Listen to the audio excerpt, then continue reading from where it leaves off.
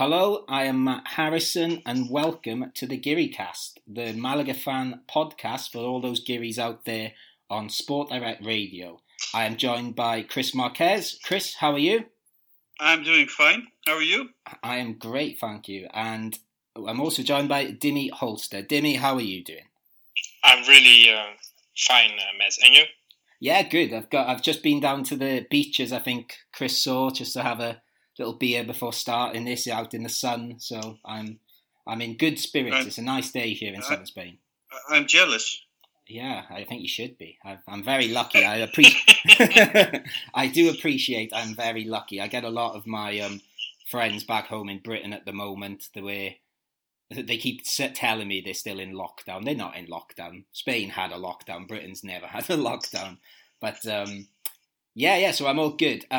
And I'm especially good because football is back here in Spain. So I don't know about you guys, but I spent a lot of this weekend. I just went a bit mad and watched loads and loads of La Liga, mainly Primera. But of course, I don't know. Did any of you guys watch any Primera this weekend, or was Malaga enough for you this week? I did actually. I watched what was it? Seville against Betis. Betis, yes. And I watched Betis against, what was it, Granada? Yeah, it was. That was after the Malaga game, wasn't it? I caught a lot because the Malaga game finished and it was like a crazy ending, wasn't it? I saw a small part of that game. Just the end, just the most important part, I think. Yeah, and Antonin came on at the end as well, so I got quite excited. Yes. I watched a lot, to the extent where I was trying to think what I've actually watched this weekend, and I couldn't even remember the scores and things like that. What about you, Dimmy? Did you just stick with Malaga? Is Malaga enough for you? Malaga was fine for me. This weekend I was on a small holiday, so I didn't watch any football last weekend. Well, you were playing football and coaching it, so that's probably more important. That's correct. Just a quick question then. Dimmy, I'll start with you because I think the Malaga game had it. There's like a big debate over here in Spain about the broadcasting of these as like empty stadiums, and they've put these weird CGI fans in the stadium and stadium noises. Do you like this or do you not? To be honest, I don't like it because for my way of perspective as a trainee, I love to see more and hearing more the communication between the players. Okay. And, we talk a lot about the Tenerife game review, but then you saw sometimes there is no communications between the players. But in the stadium, like I think the sound aren't actually being played in the stadium. Most of it's over the TV. Although I do know last night in the Barcelona... But it is worse. It is worse. Okay. The Barcelona game last night did a weird thing where the stadium had no sound playing in it. And then apparently the players asked for it to be played over the speaker system, which I thought was because they wanted it to sound like a normal game, which I thought was quite unusual. What about you, Chris? What do you think about this sort of fake stadium noise and fake... Well, they don't even look like fans. It's just a colour, really. I was watching. I did Friday against Huesca. I watched it on YouTube, and it had no sound edit. And Monday, or Sunday, I don't remember, against Zaragoza, I listened through Movistar, just a Spanish channel, and it was with sound, and I liked it much better. Yeah. What a sleepy! I got so tired Friday. So yeah, for me with sound is much better. Yeah, I agree actually, because being someone that actually goes to a lot of football games, I was a little bit worried about this. You know, you can replace fans so easily by putting sound over and creating this sort of fake product. But actually, if you are watching at home, I do think it's better. But actually, Dimmy, I'm going back to your point. I heard an interesting thing the other day. Again, I think I mentioned Sid Lowe last week. I'm stealing all his ideas here. But he mentioned on the Spanish football podcast that he was at the Leganés Valladolid, I think, game. I think that was the game. And he was saying it was quite nice to be in a football stadium where you're used to fans, and fans shout at the pitch, as we all do, trying to give advice, thinking we know best, but we don't have a clue what we're talking about. But he was saying that he could hear the players shouting at, like the substitutes shouting at the players on the pitch and giving them advice, and it was actually like good advice. So that was so what you said, Dimmy, sort of reigns true there a little bit. Just before we go on to talk about those two games, Friday and Monday, which were both, I think we can agree, there's quite a lot to, well, three of us can agree, there's quite a lot to talk about. I was just going to ask you a quick question, Chris. When I was out watching the Malaga game Friday, I think Getafe, someone else was on the same time. Getafe Granada, sorry. That was being played the same time. And someone in the pub asked me, would Malaga consider Granada a rival? And I said, I don't think so, really. I think they might have used to, but not so much now. There seems a bit of a not friendship, but a mutual respect there. Was I right in saying that? Because I wasn't sure. You are totally right. Malaga has a few rivals, and I can tell you them. It's mostly three. Mm-hmm. That's the one we hate. We hate. Everybody hates them. No, only Malaga fans hate them. It's Sevilla. It's Betis. Sevilla is the worst. Then Betis, and then Cadiz. Yeah, because my experience is Cadiz so far. Because obviously that's the only team I've seen Malaga play out of those three, and even I hate Cadiz. We also have two teams we don't like, and that's Deportivo La Coruña. We don't like them. It's not really a rival, but we don't like them, and Osasuna. Okay, why Osasuna? That's an interesting one. Do you know why, or just don't? I have to look that up. Okay, we'll look into that. I'm quite interested in that because my brother many years ago lived in Navarra, in Pamplona. And he used to go watch Osasuna sometimes. So I'll look into that. But Matt, I have a question for you. Okay. So you're a Malaga fan, but your first love is Swansea. What's the rivalry from Swansea? Oh, well, I was just about to say this because I've not come across sort of a real, like when I hear Malaga talk about Sevilla, again, like you said, my first love Swansea. We absolutely despise Cardiff City, like really hate them, and I've not got that sense for Malaga. But there's the power of Malaga, I suppose, because there is a Cardiff City fan, shout out to Pete Webb, who travels to pretty much most Malaga games, I would say, doesn't he? And I know Chris knows him, and he travels from Cardiff every 2 weeks. But we can stand next to each other in the stand at Malaga, and we get on fine. So there's the power of Malaga. Even though I hate Cardiff City, Malaga can bring Swansea and Cardiff fans together. So maybe when you're over here, Dimmy, you can hug an Ajax fan or something like that. It won't happen. I can promise you that. Just before we move on to looking at those two games we've played in the last few days, and then maybe looking ahead to this weekend. I have another thing, Matt. Oh, go on, really quickly. I went today to a British supermarket in my small town where I live. It's called Kelly's.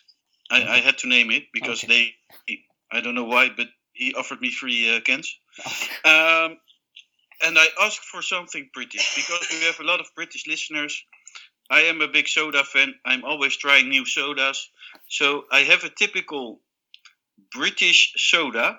Mm-hmm. It has a black can. Okay. And the orange on it. And do you want me to guess what it is? Of course. I don't have a clue. Can I just first of all, before I have a little bit of a think and while I bide some time, we've got British listeners. We probably would never call it soda. How do you call it? I don't know. I suppose we don't really have a word for it. I suppose when I was a kid, we'd call it pop. But, pop? Yeah, okay. But we just call it like Coke or Fanta or... Yeah, but it isn't Coke or Fanta. Yeah, I know. I get your point. I'm just trying to think. Maybe it's a Welsh thing. I don't know, but I would never call it soda. But black. Do you say black with orange? Oh, I hope that's it has orange on it. And the man told me it has been the same can for 40 or 50 years. It always has been I've the got same an can. idea. I know what it is. I hope that noise was you pouring the drink, by the way, not going to the toilet. No. I'm going to guess. No. I've got it. It's going to be Tango. It is. Yeah. Yeah, that is quite British. I haven't seen that. It seemed to dip in popularity a little bit, I think. Like I said, I don't really drink soda or pop. I can hear you drinking it. How is the Tango? It's they poured like Fanta in a Tango can. Okay. Yeah. And then they called it Tango. There was a famous. We will talk about Malaga shortly, but we'll go down British culture for just one more minute. There was a famous advert actually where there was a bald man who was orange, and he would. I can't remember the exact details, but he would run around slapping people on the head, and he would shout, "Ha ha ha! You've been tangoed." I'll try and find when we've got a bit of a break. I'll send you it must be a YouTube video of this, but it was quite famous. Well, speaking of crazy men, Al-Thani, Chris. That was a good link, wasn't it? I've like I said, I've been watching a lot of football this weekend, so it's been quite nice not to think about Al-Thani. So I might have missed a bit, but there's been a couple of little bits of news this past 48 hours, isn't it? What's gone on in Al-Thani world? It has been, I must say, pretty quiet, but there has been a few things going on. He blamed the APA, the small action holders, that they are accusing him without any proof of criminal facts. Mm-hmm. That's one thing. And his cars. He also said that they are trying to get rid of him at the club, and that's not fair because there is nothing proven. Well, we laugh about it. I mentioned I wrote something about it on our page, mm-hmm. and I think he knows he's at his end. Yeah, because he's just trying to, I don't know, bide time, try and make some time for himself. Yeah, he's like a prey who is locked in. Yeah, and he's trying, and he knows he's going to. Well, I won't say die, but he knows he's going to. That his end is there. Yeah, and he's tried the last thing, but he knows he lost already. Yeah, I explained it a bit good. No, I get it. Yeah, basically, his time is running out, and he's sort of just being a bit desperate now, I suppose, and trying to survive as long as possible. I also believe, in the little bit I caught of this, that the judges said they're allowed to take his car and his cars and rented houses here in Spain. Yes. Yeah. From what I understand it is a few cars, not all the cars yet. But some of the cars are ready to get sold, and we are waiting on the other cars and the two houses. Okay, well, there you go. I think we have done so much about Al-Thani over the past 2 episodes. I think we will leave it there for him today, and we will move straight on to... I'm very excited to talk a lot about football, actually. So first of all, we will start this next part by talking about our game Friday night at La Rosaleda against Huesca.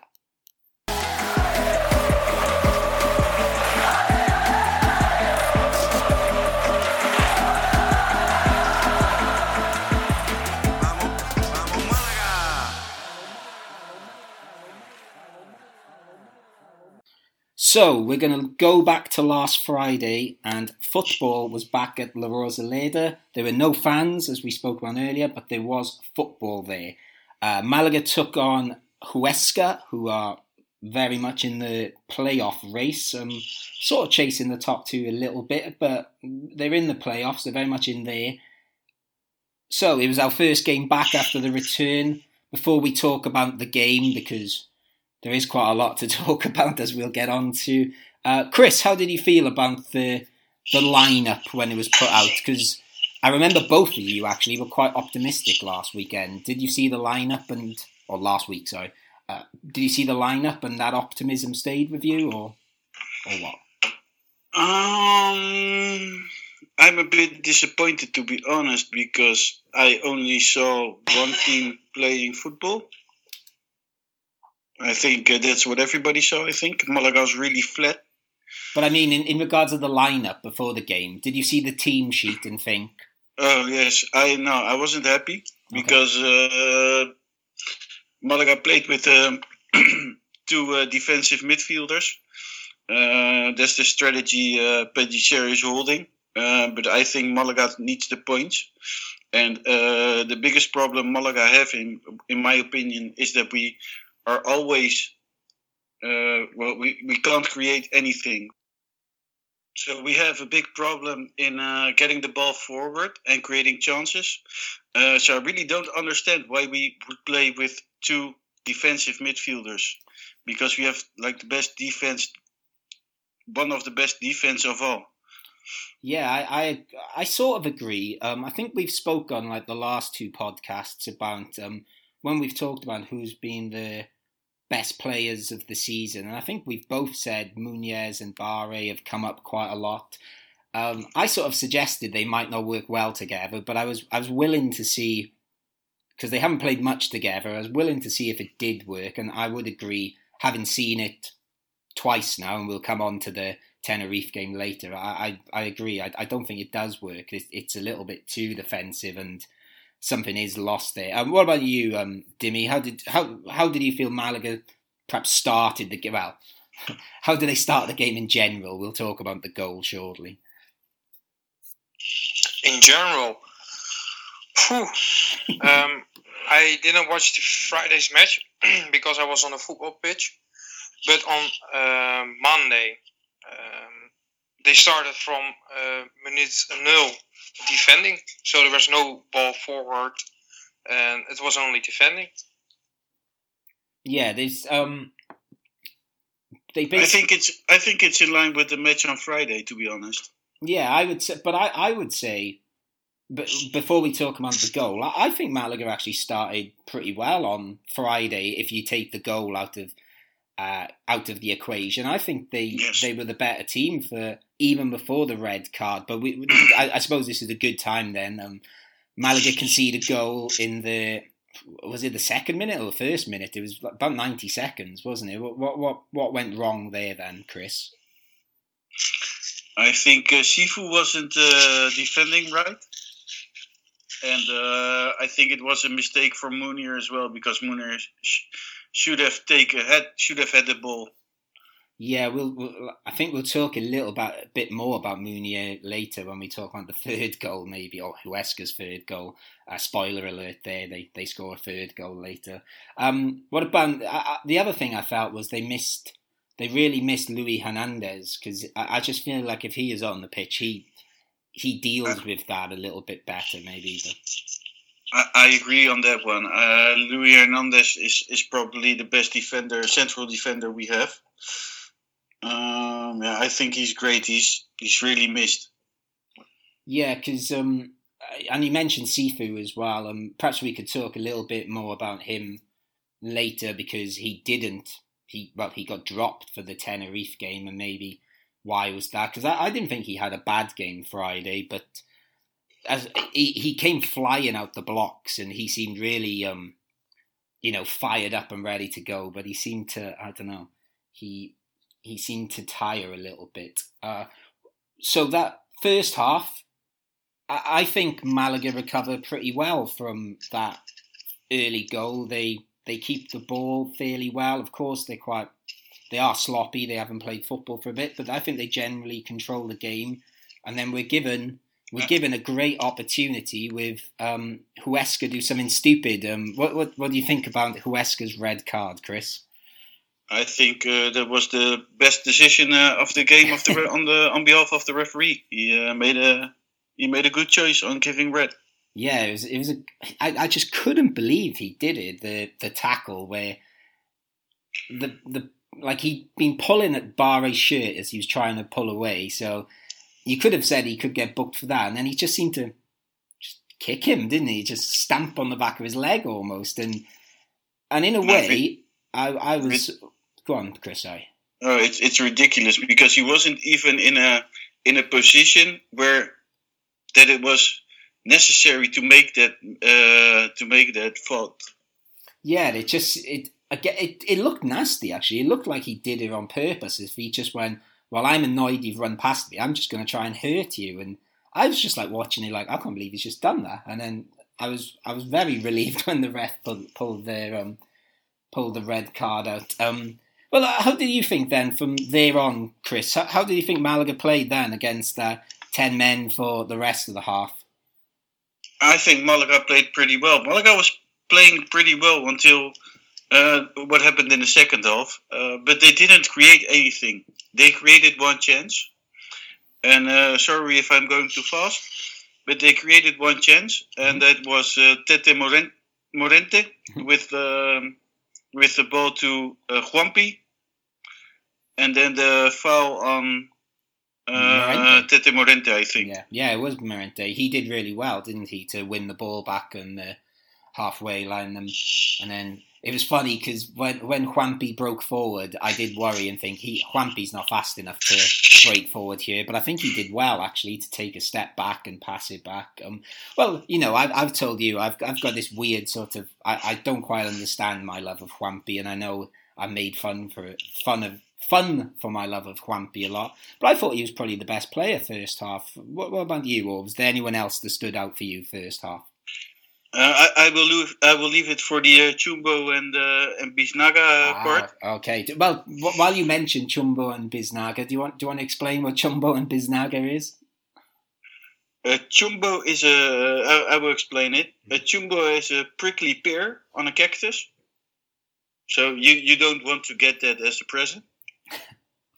And the Biznaga is a traditional, unique Malaga City flower, which is handcrafted with jasmine flowers. Mm-hmm. So it's really nice to get, and it smells very good. Okay, so essentially, I believe we've stolen this concept off another Sport Direct radio show, yeah? Yes, we did. But essentially it is the Jumbo is the player that played the worst and Biznaga is the player, like the man of the match, yes? Yes. Okay, so I'll leave my views on that out of the way for now then. So we go into the second half. Well, sorry, we don't go into the second half, do we? Because Malaga are 2-1 down. What did you think of the penalty given away by Diego Gonzalez? Well, I'll let you say first. What did you think about it? So, 47th minute, 1-1 half time against 10 men. It all looks quite good for Malaga. Ridiculous. Why? Because the ball wasn't there. Nothing going on.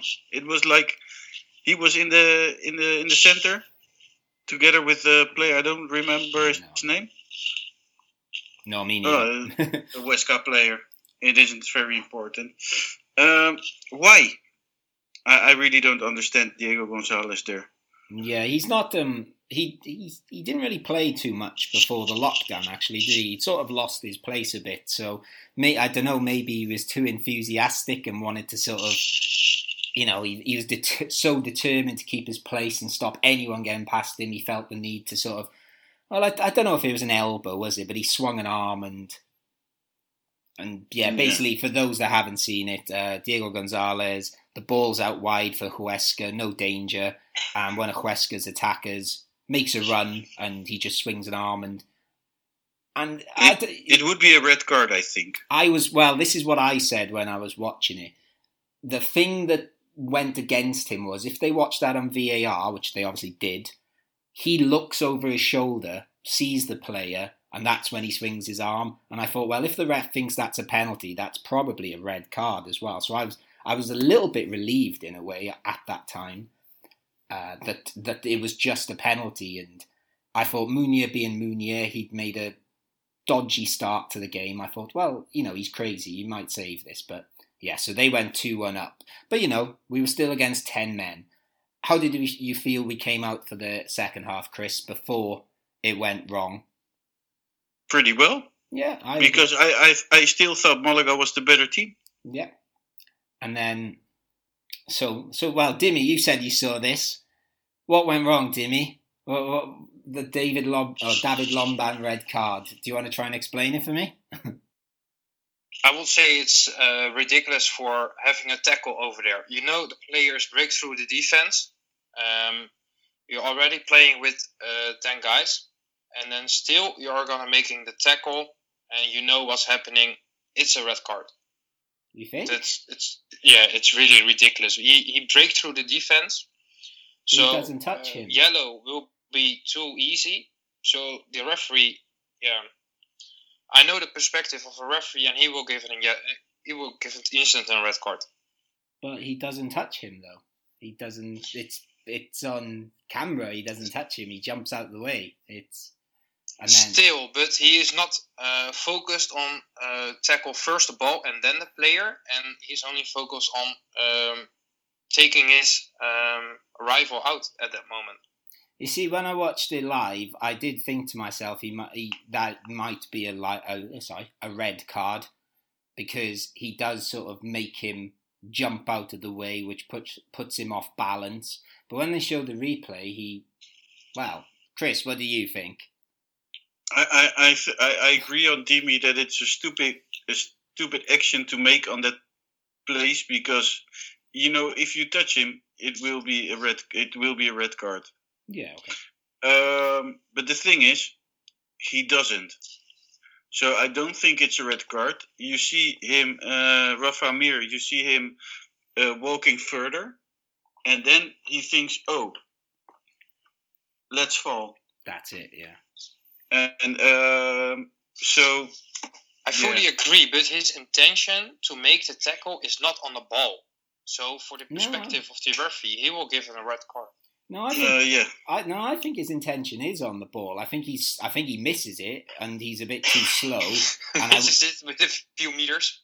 But I think his intention is to get the ball. I do agree with it. It is a bit silly to go in there, but I suppose at the same time, Malaga are 2-1 down. He's probably thinking in his head, "Oh, we can't go 3-1 down to this team," which obviously they do eventually. But it's just when they show it back, like, I've seen the footage back, and there's no touch there.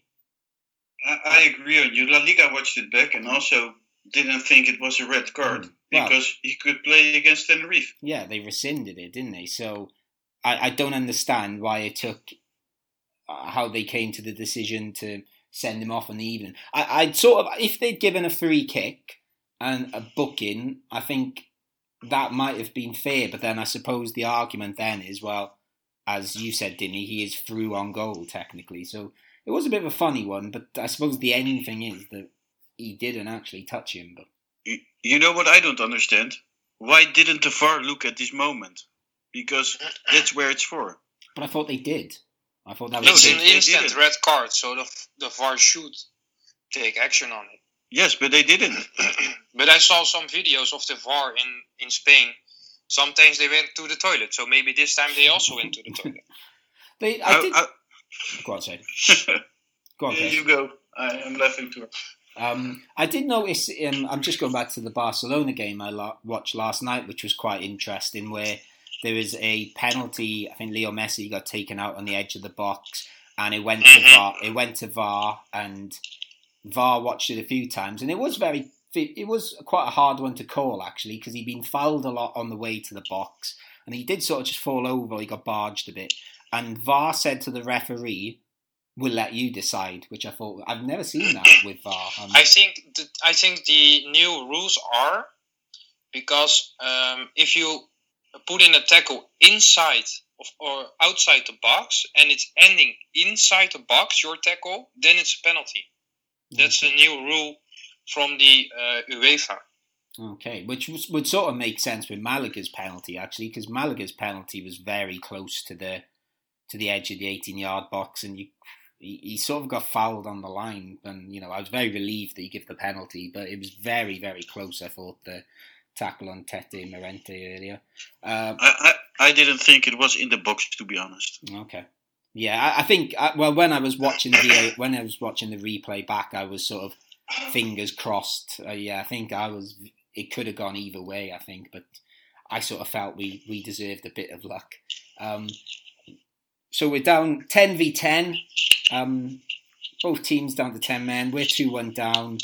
And then all of a sudden, not all of a sudden, Malaga seemed to just lose it a little bit. And I think with not too long left, maybe last 10 minutes is 3-1.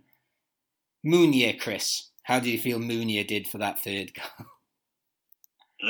He was like punching air. Yeah. But I don't know. Maybe he was catching Pokemons or something. But yeah, why is he coming out?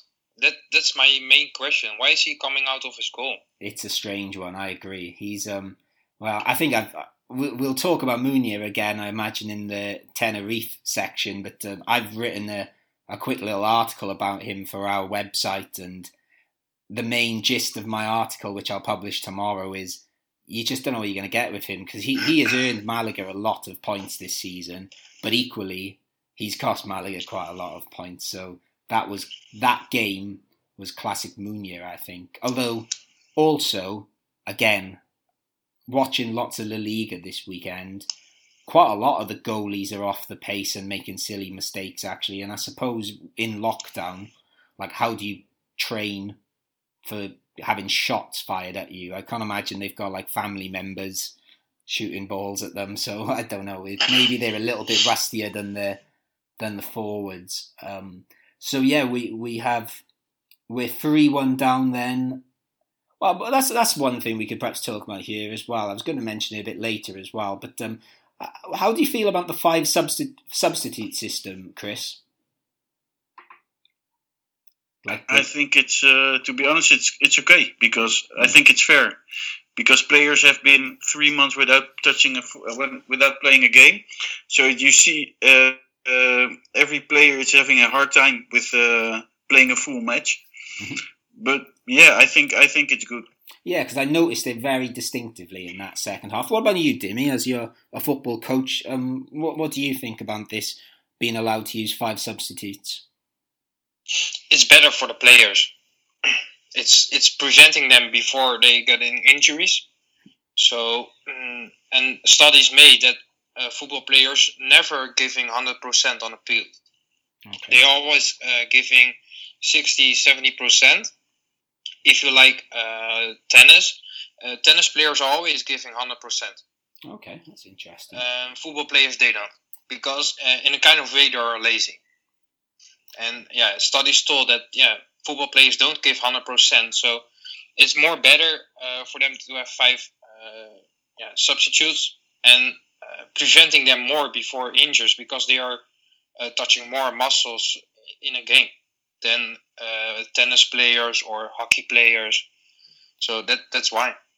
Yeah, and obviously being sort of, it's almost like pre-season at the moment in a weird sort of way, isn't it, with the fact that they haven't played in so long. But I really like it too, because I think, especially, you like to see young players getting a chance. I think I would happily keep it once, even next season, where young players get a chance to play more.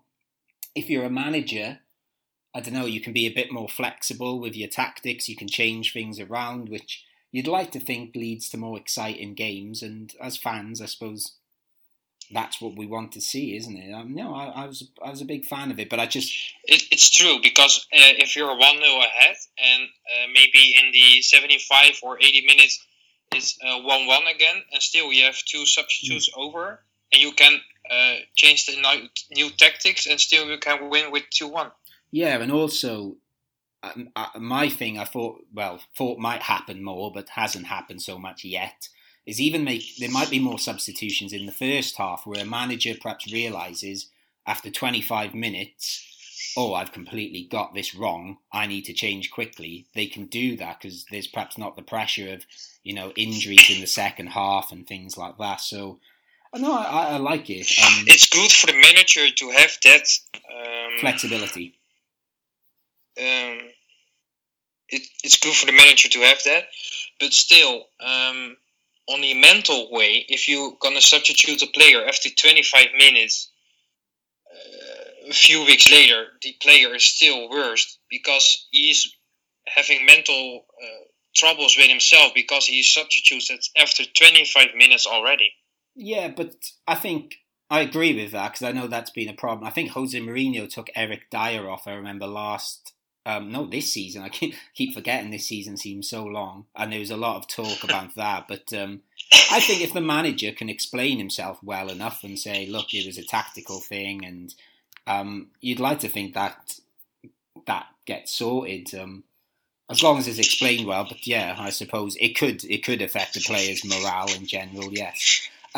Before we come on to our Chumbo and Biznaga, I've got that right, haven't I? Yeah, Biznaga. Yeah, you did a great job on that. Excellent. I've just got one more question, because I saw this quite a lot on Twitter and Spanish press sort of stuff.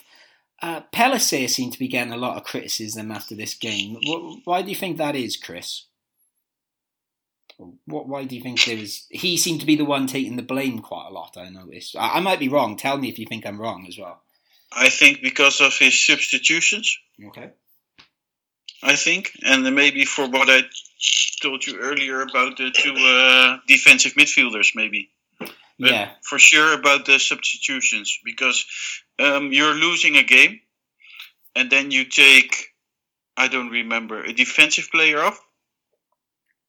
Who did he take off? I think he took Barre off. Yeah, he took Barre off. And brought on Mikel. Sorry? And brought on Mikel, I think, didn't he? Yeah, brought Mikel. That's one thing I really don't understand, because you already have you're losing a game and you need to win, so you need to score. So you take off a midfielder for a defender. That's a strange thing. And instead of bringing a second central attacker, he got Sadiku off and brought Buenacasa. Why not play with both? Yeah, I think partly that might have been to fill that gap Lomban had left. But yeah, I suppose if they've got 10 men, and we're at home, whatever that means these days. Yeah, I suppose so. That is one more thing I thought about. I was thinking about this today, actually, before we started recording, that maybe if we did have fans in that stadium, imagine when Huesca were 1-0 up, down to 10 men, and you had a crowd in La Rosaleda. I think we would have won that. I think the crowd would have got so behind them that even if Lomban had got sent off as well, I generally believe that I was asking the same question yesterday, I think, and I wanted to talk about in the podcast. What is the influence of not having fans in the stadium at the result? Yeah, well, I think my take on that would be, I think it had an effect, because I think even if they scored that early goal, I think La Rosaleda, everyone would have gone, one awful start, but come on, let's get behind them. Then they go down to 10 men. It would have been bouncing in there. It'd been crazy. And I think it would. I think that's the first time. Again, watching all these games this weekend, I think the Malaga game is where it stood out most for me. Where perhaps because I know how the crowd is at La Rosaleda, but yeah, I think it makes it a massive difference. Yeah. Right. Okay then, Chris. This is your initiative you've brought to the podcast. Chumbo or Biznaga? I like to be. We'll start with the negative one. So Chumbo. Who is your Chumbo? You always start with the Chumbo. Okay. My Chumbo in this game was definitely Munir. I agree. He would have been mine too. But it was a difficult choice because Diego Gonzalez also could have taken it easily. But I'll go for Munir. Yeah, actually, we were talking about this in the pub when we were watching it, because they took Diego Gonzalez off at half time, didn't they? And actually, I think that might have been a punishment for giving away that penalty. I don't think that was tactical. I think that was, you have been stupid, get off the pitch, which I quite liked, actually. Okay, Biznaga. Biznaga is going to Juan Piañor. Hey. I never thought I would say that, but I think he was the best player on the pitch. Me too. Yeah, he was great, I thought. He was lively, he was getting the ball, he was running at them. Yeah, I don't think there was... is there anyone you could put perhaps second? Because Nunez maybe was okay. I don't know. Maybe Tete Morente? Yeah, Tete Morente was okay, especially first half. But yeah, Twampy for me was the only one that was quite exciting. But yeah. We have one listener, Kevin Quinn, who gave his Chumbo and Biznaga. It was a bit... I counted this week because it's the first one, but normally we need one player. And he gave actually kind of the whole team the Chumbo and the whole team the Biznaga. Okay. Right. So, yeah.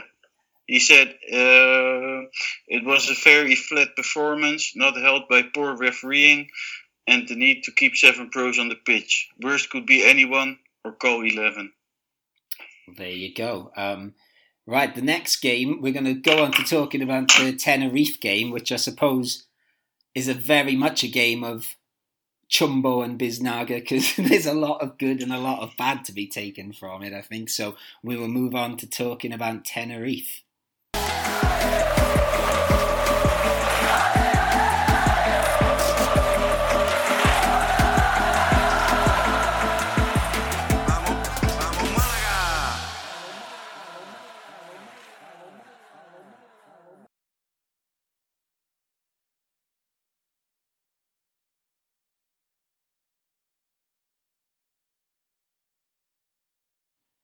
So, this week we were very lucky and we had 2 games of Malaga to watch. I don't know if that means we're very lucky or very unlucky because, again, the Huesca game was a bit crazy. There was quite a lot going on, and to a certain degree there wasn't a lot going on in this Tenerife game, but there also was at the same time. There was still quite a lot of craziness. So, again, we'll go to the starting lineups. There wasn't too many changes. There was 2 noticeable ones.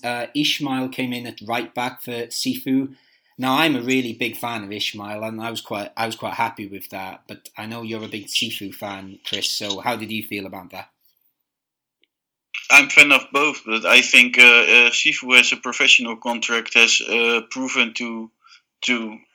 has proven his thing already in Malaga, and I think, because he's a professional player, he always should become before the youth. And I think he's a bit better. He's a bit more attacking. I'd definitely say he's a bit more attacking, but again, this is, I know, like, I'm still new to these parts, and I know a lot of Malaga fans love what he did last year, which obviously I did not witness as much, but from what I've watched this year, like, Sifu's great, like, going forward. He's a much more exciting player to watch. As a football fan, and I was paying to go into a stadium, I'd rather watch Sifu than Ismail. But I actually think Ismail's been better. I think he's not done anything wrong this season. I really like him, and I think he does get forward as well. He's probably not as quick as Sifu, but I was happy to see he got a chance anyway. And then the other, I think he's really good as well. I think they're both very good players. I just think Sifu has more going forward, has more danger in it because he's so quick. Yeah, and just to clarify as well, I think Sifu's great as well. And to be honest with you, on Friday night when I saw Ismail had been dropped and Sifu was playing, I wasn't like, oh no, Ismail's not playing and Sifu's playing. I was like, oh right, okay, Sifu's playing. But I think, I don't know, I like Ismail a lot, just a little bit more for some reason. But going on to perhaps less happy talk, Mikel was in the starting lineup. Mikel Villanueva. Well, maybe give us a bit of background here then, Chris. Why might Malaga fans not be happy with that? Because he's one of the bad players Malaga has the whole season. He's not a good player. That's one thing. But the worst is that he isn't willing to keep playing for Malaga after the end of June, because that's when his contract ends. Because we think he has already signed, or he has agreed on a contract in the United States, I think. Okay, I didn't know that. I knew he was leaving Malaga at the end of the month, but I didn't know it was United States. That's quite. Yeah, and he's afraid of getting injured, so that's why he doesn't want to keep playing after June. Okay, and this leads us in very nicely there, Chris, to Dimmy, how did you think Malaga started the game then? They started with defending. That's what I was thinking about, and I watch it for 95 minutes of defending. And it's the most worst thing to see, and that's your team only seeing defending. Even Miguel, Chris has an opinion on him. So, Chris, I don't understand how you can line him up in the first 11 because of the contract thing, because he doesn't want to keep playing, while other players have said they will play for free till the end of season. Malaga gave him a lot the last years. He had a lot of minutes. He earned his money in Malaga, and now he's in the situation Malaga is. I don't know. I don't have respect for him anymore. Yeah. I think we should call him from now on. What do they call Voldemort in Harry Potter? He who should not be named. That's Miko. He who should not be named. We call him this from now on. Well, he who should not be named. I honestly think it's about as bad a defensive performance as I've seen from any player at Malaga this season, which, as we've said a few times now, defence is the one thing they can be quite proud of. But he was awful that first half. He was the wrong side of players all the time. He was just really bad. He looked like he was already in America. He may as well have already been in America. We would have been better without him being there. What do you think of Tenerife then, Dimmy? How do you think they started the game? They started all right. They played home, so they were willing to win. That didn't happen. It was a draw.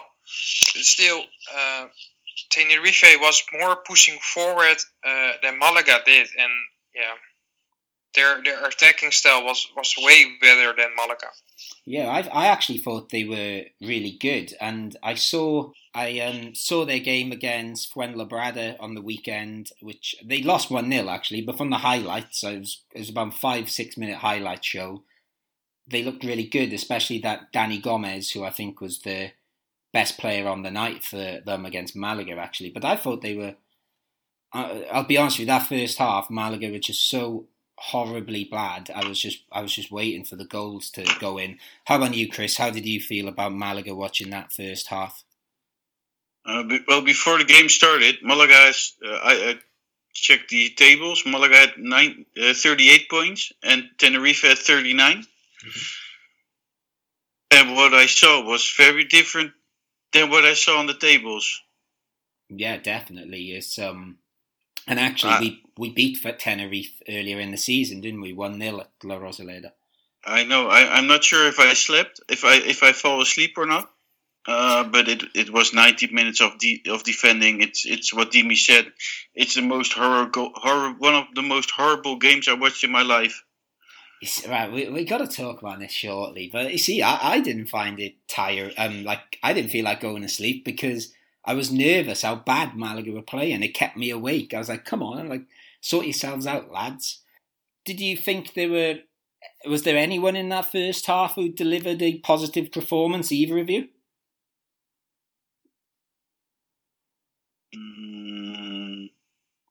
I take that pause as a no. I'm thinking, but Kaidi Barre was the best player on the pitch. Okay, we'll talk about him next. But until a certain point, he was playing very good actually. Okay, I can't say I really noticed him much, but yeah, I can't remember him doing anything wrong either. I think the defence were making so many silly mistakes, and even I think Juanca was out on the left too, isn't he? He seemed to be getting caught out of position too, but I think that was largely because Mikel was so useless. I actually thought Juanpi played quite well, but then I read quite a lot of the match reviews saying they thought he was awful, but I just thought he did all right compared to some of the others actually. But again, yes, did he play? I didn't see him. That was seemed to be what the match reports were saying, but I think there's something wrong with me. I think I've got some sort of weird obsession with him that makes me see good in him all the time. I don't know. You know what the strange thing is about this game? Go on. I only saw defense playing. Yeah. The rest, I really don't have opinion because I don't remember. Yeah. I'll agree there wasn't much to take in, but then I saw Sadiku run a few times, and that's all. Yeah, I felt a bit sorry for him though. He got some like bad ratings in newspapers too, and I was thinking, well, he didn't really have anything to go on, did he? But No, that's one thing I don't understand. How can people criticize him when he doesn't? If the ball only has been on our half of the pitch. Yeah. Okay, so you've mentioned him already, Chris Kaide Bare.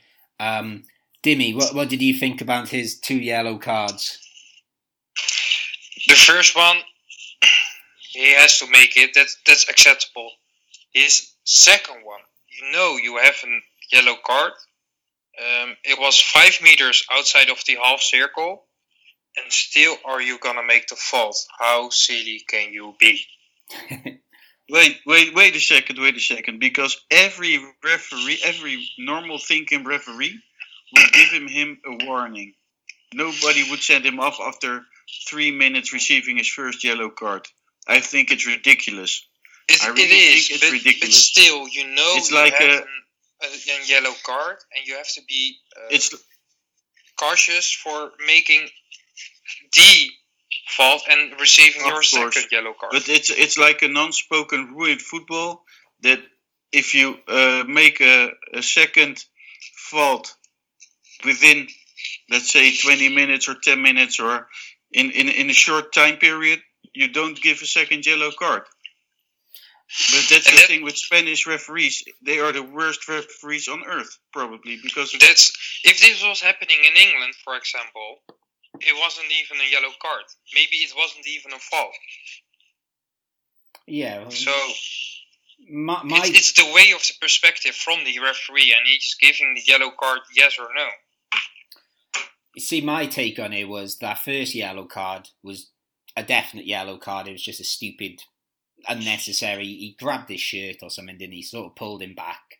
I thought that was definitely a yellow card. And you're right, Dimmy, then you've got to be ultra, ultra careful. But I did feel a little bit sorry for him because that second yellow card, I think he is being quite careful in a weird sort of way.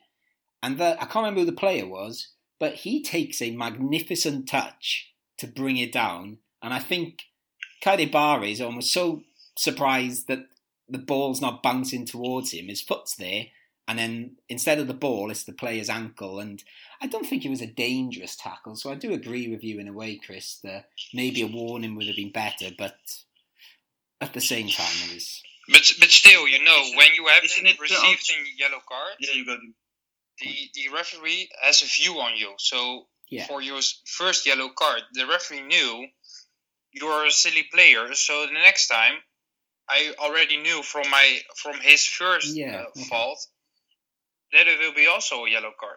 Yeah, I'd agree with that, actually, yeah. But isn't it the unspoken rule in football that you don't give a second yellow card in a short period of time?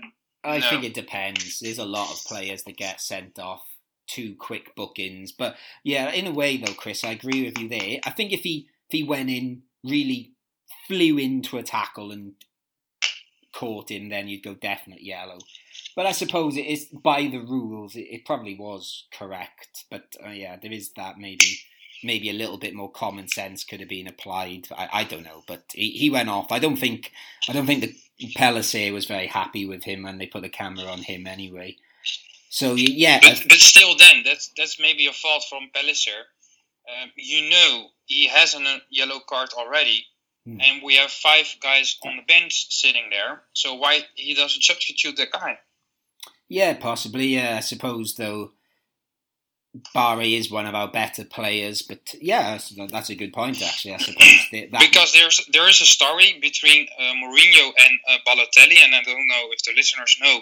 In his time I think it was at Inter Milan. I know the story. Go on. Balotelli, he had a yellow card, and Mourinho told him in the halftime, "Are you going to behave or not?" And Balotelli said, "Yeah, I'm going to behave." 2 minutes after starting in the second half, Balotelli is receiving his second yellow card. Yeah, I remember. I think it was at Lokomotiv Moscow that happened. I think it was. Yeah, I think so. I thought it was Inter Milan. No. But I mean, it was Lokomotiv Moscow against Inter Milan. I think, if I remember right. I don't know why I love Mourinho. Yeah, he can come to Malaga if he wants. I'd definitely take him here.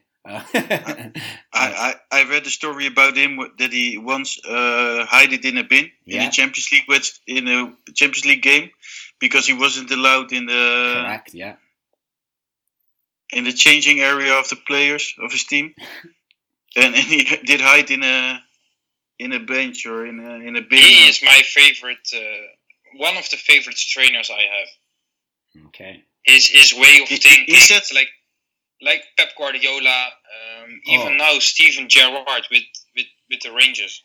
I don't think you can say that. I don't think you can compare Mourinho to Guardiola. They're like the complete opposites. They're like yin and yang, Guardiola and Mourinho. It's, but yeah, I like a bit of Mourinho. But going back to Malaga, because we're a Malaga podcast. No, wait, he did. I have to say it because else people will hate me for it. I hate Mourinho for what he said about Pellegrini when he was a trainer of Malaga. Of course, when he was that he wouldn't train a club like Malaga after training at Real Madrid. Yes, I hate him for that.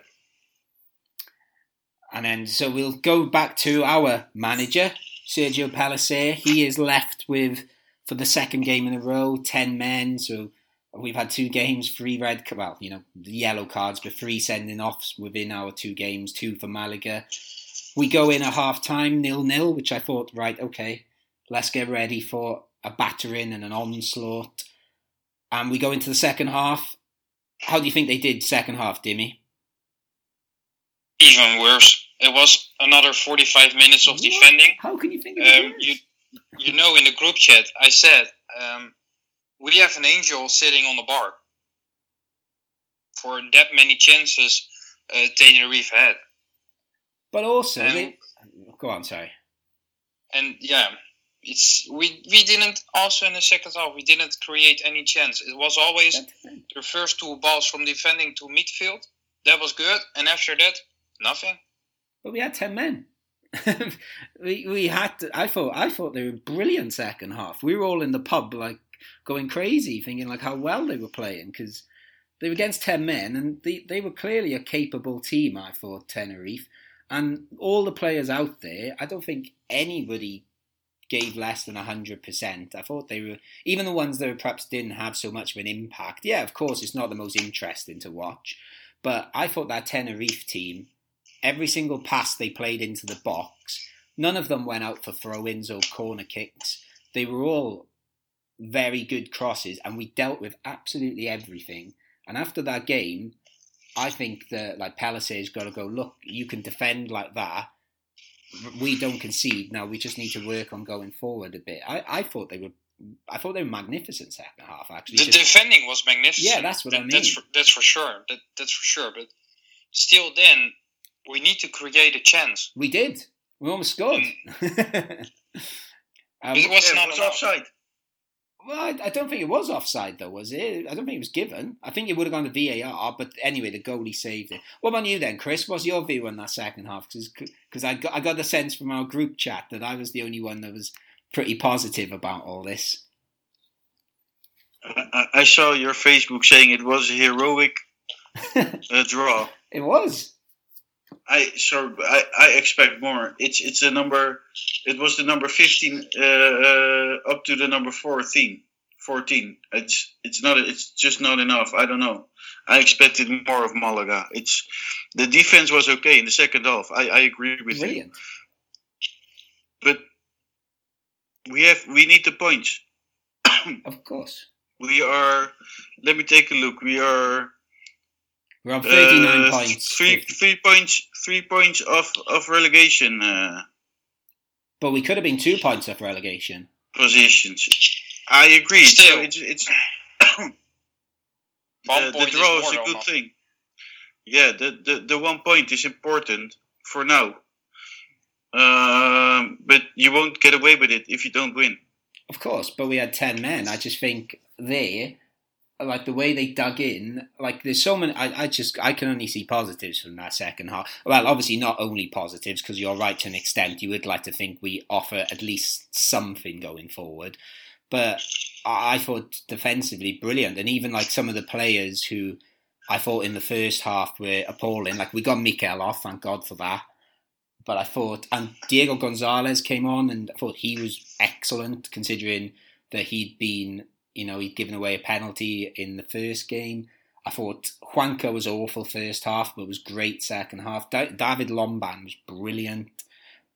Ishmael was brilliant. He just stopped it. And Luis Munez seemed to just, don't know how many kilometres he must have run that game, but I thought they were great. I agree. I definitely agree on you, because from what I've seen, Tenerife didn't got any real chances from inside the box.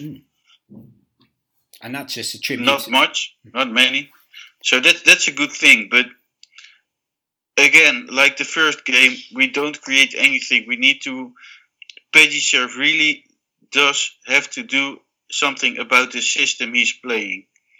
That is a good point, actually, because when I was watching you in the pub, and I was saying, like, Ken the barman, I was trying to explain the players on the pitch, and I was like, actually... So we had a angel on the bar and an angel in the bar. I think he's going to listen, so he'll enjoy that. He is an angel. He's my Marbella dad. Him and Pam and my Marbella mum and dad. They look after me. But I was saying the players to him, and I was thinking, actually, what formation are we playing? And I spent the first half trying to work out where the hell everyone was. It was a weird lineup, actually. And I saw something like 5-3-2 or something like that. No, it's the one we always play. It's a 4.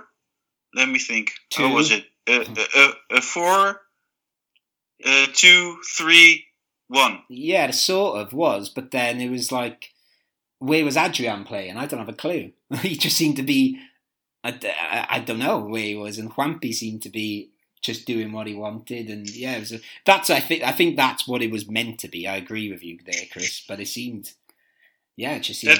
That's Pellicer's way of playing, and I don't think it's the way Malaga should play, because we're not creating anything. I don't know. I think it's a bit harsh on Pellicer. I think we were getting somewhere with him before the break. I think if we'd beaten Zaragoza at home just before the break, we'd be right up there, and we were playing positive football. I agree on you. I was a Pellicer fan, but now it's 2 games, and I agree. If we would have go on, if the COVID-19 didn't happen, and the league, Malaga would have done a great job, and we would be safe and maybe looking a bit up. I won't say we would have reached the playoffs, but now it's it's time to look down. Yeah, I agree with that, and not up. That something has to be changed, because 2 games played already, so there's 9 left, and we are 3 points ahead of relegation positions. Okay, I was going to talk about this a bit later, but this seems like a good time to mention it. I did a little bit of research yesterday. I looked at all the last 10 years of Segunda final tables. Do you know how many points you should be getting to stay up? 40. Not quite. Need a bit more. In the Premier League is 40. No. Well, I looked. No. The lowest point total someone stayed up with, I think, was 44, or the team that got relegated had 43. That was the lowest. And the highest, a team, I can't remember the teams, so sorry for that, but the highest someone went down was 50. But most seasons, you need about 45, 46 points. So we need to find about 2 wins and maybe a couple of draws out of those 9 games. That was my working out. And obviously, we'll talk about this a little bit more in the next bit, but we've got quite a lot of our teams around us to play, so maybe we'll talk a bit about the future in the next part. But sticking with this game, actually, we'll give him a bit of love here. Munier, how do you think Munier did? You said we had an angel on our crossbar, Dimmy. How did you think about the guy under the crossbar? He was better than against Huesca. Yeah. Not much better, but still better than the game against Huesca. I thought he was a lot better. I thought he didn't have many...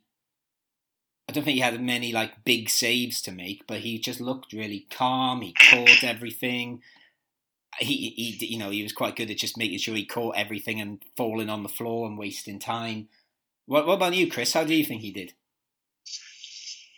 I think Munir did a great job. I didn't see a few important saves, but yeah, most shots were from outside the box. But he did a great game. Yeah, because I think when you have a goalie behind you that's having a game like that where they're catching everything and just doing the basics right. If you're a defender, I think you just feel a bit calmer, and I think it does help because obviously he is so erratic and can be brilliant and then crazy that you don't know. But when he has a game like that, I think you do feel much more relaxed. That's the thing with him, right? You never know. And yes. And that's what worries me every time, every game. He can play a perfect match for 80 minutes, and then he messed it up. And then he messes up. I don't know. Yeah, he's Well, I know someone that's written an article once again. I'll plug my article that I'll publish tomorrow that explores that. So, bit of a cheeky plug there. Okay, so on to our Chumbo or Biznaga. Dimmy, who is your Chumbo? I'm still trying to remember which one's bad and which one's good. Chumbo is bad. Bade. Yeah, I think I'm going to say Barre as well, just because I can't really think of. Oh no, sorry, I'm definitely not going to say Barre. I'm going to say Mikel. Mikel was easily the worst I thought, but yeah. I think, what are you saying? Oh yeah, he who must not be named. Sorry, I've already cursed myself there now. He's going to come and haunt me in the night now I've said his name. Yeah, he who must not be named was my Chumbo. What about you, Chris? My Chumbo is he who must not be named. Okay, I know what you're talking about now. Okay, and then Biznaga. Dimmy first again. I've got two, and the first one will be Munir, and the second one, and he was the best player of the whole match. And that was the fourth official. His technique he's using for the substitution board, it was really great. Oh, I can't say I noticed that technique. I didn't know there was a technique, but I'll definitely look out for that from now on. I'm even tempted to go back and rewatch the game now and just to see what he did so well. But yeah, I would have probably picked Munir as well. It was close between him or Lomban for me, but I'd probably just about pick Munir. And are you going any different, Chris? I was picking Munir as well. Okay. And which I think is funny because last week in the game against Huesca he was my Chumbo and now he's my Biznaga. Again, this is the sort of thing I explore in my article. Third plug of it already. This podcast. Before we finish this bit, Chris, I forgot to ask you about this, and I know in previous podcasts you've named a couple of players you really don't like, and Boulahroud came on at half-time for Malaga. How did you think he did? He did pretty well, actually. Yeah, me too. Didn't expect that because I think he's one of... to be honest, I don't know what he's doing in a club as Malaga. I think Dimitri can use him on an amateur level, but not in Malaga. The same for Ben Kemassa. Yeah, actually, I thought he was great. We don't need him. We have better players. Yeah, again, I thought he was great as well. I thought he didn't do anything wrong. He was nice and tidy. He was exactly what we needed that second half, actually. And who knows, maybe you said Barre and Nunez can't play together. Maybe Boulahroud's the answer. Yeah, you think we will come to that in the preview. Yeah, just to clarify, I don't think that. But there's positive to be taken from there that he's had a game like that. Who knows? It might give him a bit more confidence in future games. And speaking of future games, let's move on to our preview of the next game.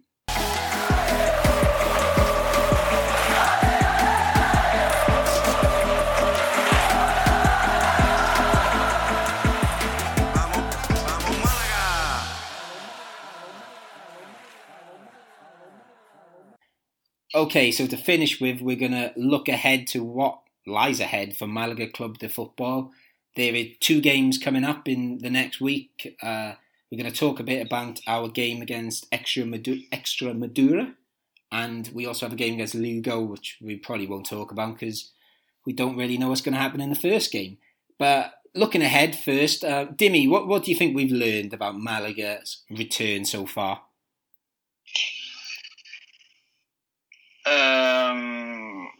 Not quite much. There is a way of perspective, but they should change it in the next coming up games, and even better the first next game than 2 or 3 games after, because we still need the points. And what do you think they should change? Creating more chances. The first part of building up a chance, that's good, but the line between the midfield and the attackers, that their connection, they need to figure out it again, their connection.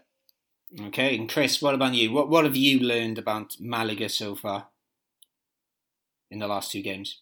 That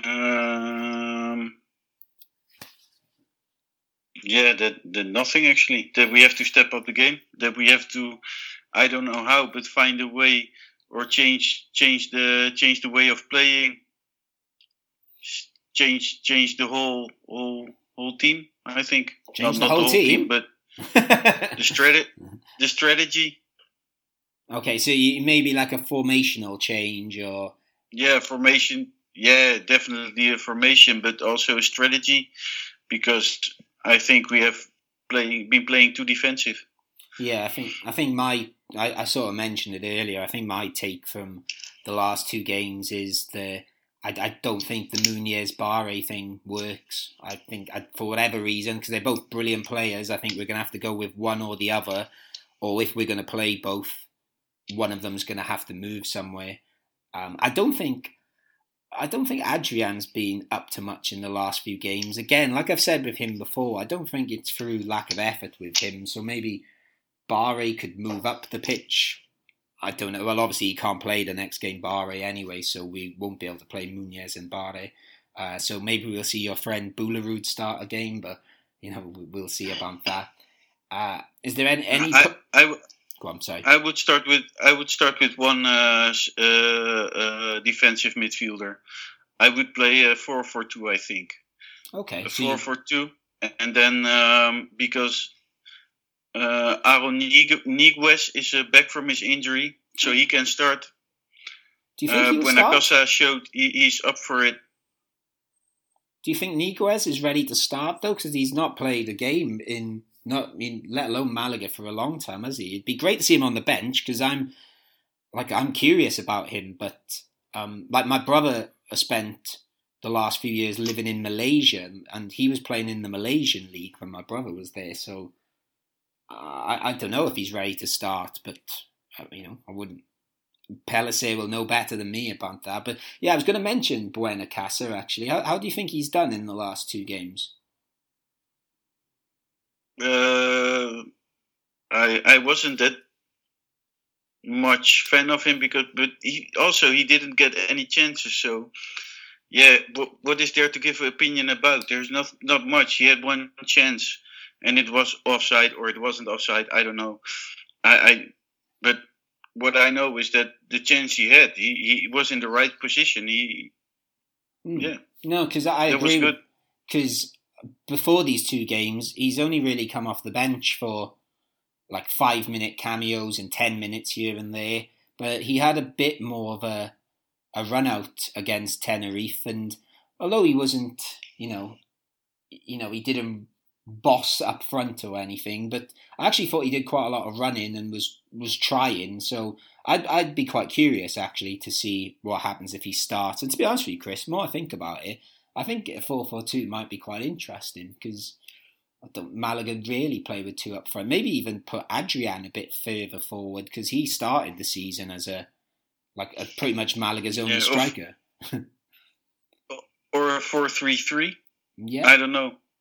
Something needs to change, because this is boring. I might fall asleep Saturday. The game is on 9:45, I think. It's really sleeping hour for a lot of people.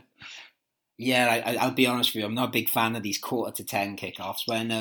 When the Malaga game finished, or the Tenerife game finished on Monday, obviously I had school the next day, but every time every time Malaga get a point, I don't think I've talked about this on the podcast actually, but in the tavern in Marbella, there's a tradition that every time Malaga get a point, you drink Pacharan, and we call it points mean Pacharan. So I had my shot of Pacharan, and because we were like, oh, they defended really well, let's have a second one. And then I was like, oh no, it's like midnight. I've got school in the morning. I better go home. But is there a difference in a win or a draw? Well, I think at the start of the season, it was supposed to be if they win, you get Pacharan, but we realised there weren't going to be many wins. So the only difference has been when I've been in the pub, especially when Malaga are away and they win, I'm so excitable and bouncing off the walls. If anyone that's in the pub that sort of half watched the Malaga game, I said, buy them all more Pacharan. I buy everyone Pacharan. So, yeah, you get the free one, and then you get me being all excited. So people that live in Marbella that might be listening to this, if you hang around the tavern and Malaga win and you just pop in, you might get a free shot of Pacharan off me, as well as a free one off the bar. With what we've watched these last couple of days then, Dimmy, do you expect me to be drinking more Pacharan over the next week, or should I be less optimistic and be drinking? I'm quite optimistic for next game, and I would say we're gonna win with 2-0. Okay. Any reason why you're more optimistic? I think some of the players, and I'm not sure, but I hope they'll listen, and Pellicer will also listen to us, and may take some advice from us. Oh wow! Okay, I feel a lot of pressure there if that's the case. I don't think I'm the. You're a football coach. You can maybe offer a bit more than me, but and if he's having any questions, he can always call me. Well, actually, Pellicer, I met him before Malaga played Las Palmas. I think I've told you before. I got the flight with the team, just pure coincidence, and I went up to Pellicer. He could speak a little bit of English. And I said, well done for the job you're doing so far. And he was saying, thank you. And I said, can I have a game tomorrow? And he just laughed. But he didn't say no. He didn't say no. So I was sort of hanging around thinking, I might be playing up front alongside Sadiku in Las Palmas. But I went to the pub instead, so I never got the chance. But yeah, if I meet my friend, Senior Pellicer again, I'll make sure he listens. Chris, we should talk about as well. Dimmy said he's optimistic. The team we are playing are actually 23rd out of 24 teams in the league. So how do you feel about playing a team that's quite a few places below Malaga? Extremadura, I should say that is. I should tell you a thing about Dimmy first. He once tweeted Altani asking last season, saying he could substitute Munoz as a trainer, as a coach. So that's quite. I found it quite funny. Well, no, I was playing online soccer manager. Ah, right, okay. Well, it's another version of Football Manager. Yeah, I get you. Well, Altani is. Maybe we can post it. Yeah, Altani's famous for making crazy decisions, so it was worth asking. I think there, Dimmy. You had a chance. He never responds. Well, of course not. Dimmy, maybe we can post it on Facebook tomorrow. That'd be funny. your tweet. Extremadura, yes, Chris. I'm optimistic as well. I'm always optimistic. I've learned that from Matt to always be positive. Oh, that's nice. I'm going for. I think 2-1 is always the safest option to say, but I go for 1-0. Okay. Who's scoring that goal, Chris? Shit. Sadiku penalty, probably. Sadiku will score. Okay, I'll go with that too. I'm gonna go with a 1-0. Well, yeah, and I'll go Sadiku as well. I should say though, I know I spoke to you about this just before the podcast.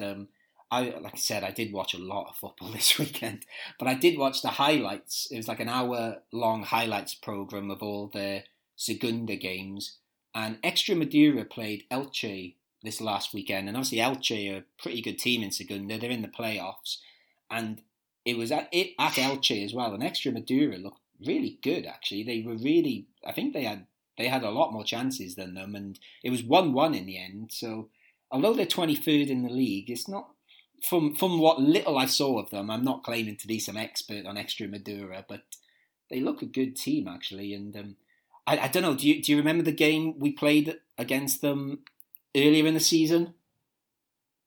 I don't remember. I think it was a 0-0. It right? was. I was about to say you won't remember because it was awful. It was such a boring 0-0. It was like Malaga at their But it wasn't 0-0, right? Yeah, it was 0-0. Yeah, it was away, and there was it was just really dull. I think Extremadura had a couple of chances, and that was it. But it was one of those games you watch, and you just sort of know straight away it's going to be 0-0. Tell you what else happened that game. I've just remembered this.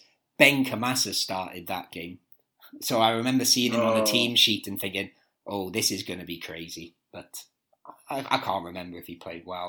I doubt it. Probably not.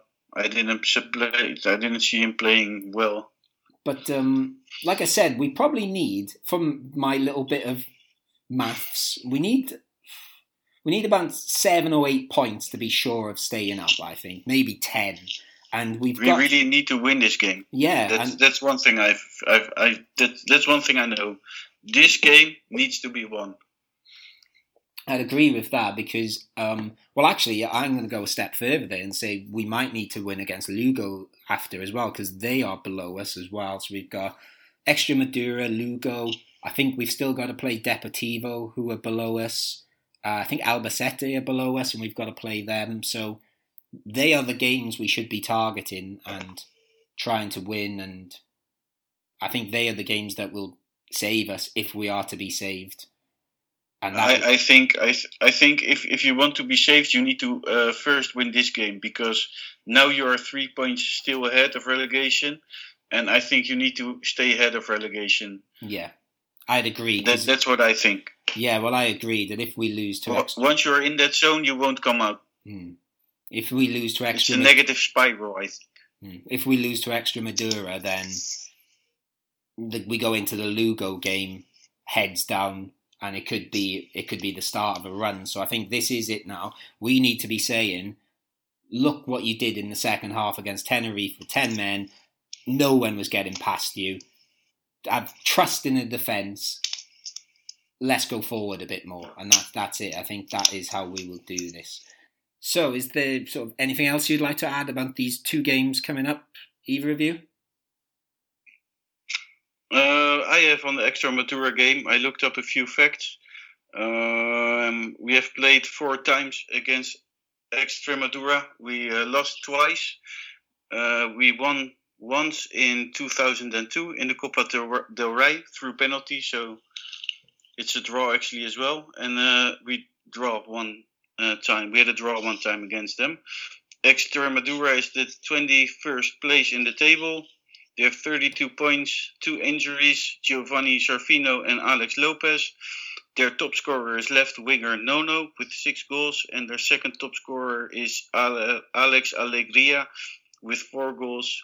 They have received, they have played 16 away games, and they gained 16 points in all those away games. So it's 1 point per away game. It's not much. Malaga is in the 14th position with 39 points. Our injuries are Ben Camasa, Luis Hernandez, Dani Pacheco, and we also lose Kedi Barre because of his red card against Tenerife.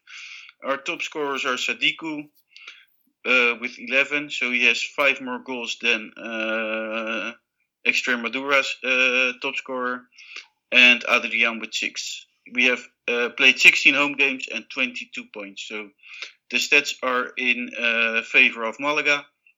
I also checked the bookmakers. That's funny because Unibet gives Malaga €1.95, €3 for a draw, and Extremadura to win for €50. And Betway says about the same, 1.95 Malaga. Draw they will give €3.10. And Extremadura, they will give €4.20. Okay, so the bookmakers think we are going to win. Well, the bookmakers speak the truth clearly. So again, as I always try to do with these podcasts, we'll end on that optimistic note that Malaga are undoubtedly going to win. Everything is in their favour. they are brilliant, of course. So we will finish there. Thank you, Chris, for joining us again. Yes, and I'd like to say I really like the tango, and I know we have Finnish listeners and listeners from other countries. Please send us in a private message something I need to taste from your country, and I will taste it, and I will talk about it here. Okay, brilliant. I look forward to that, and thank you once again, Dimmy. No problem, Matt, no problem. Say hello to my pal Ferry Bodder for me. I will. Okay, thank you for listening, guys. You've been listening to the Geary Cast on Sport Direct Radio, and we will catch you next week. Adios.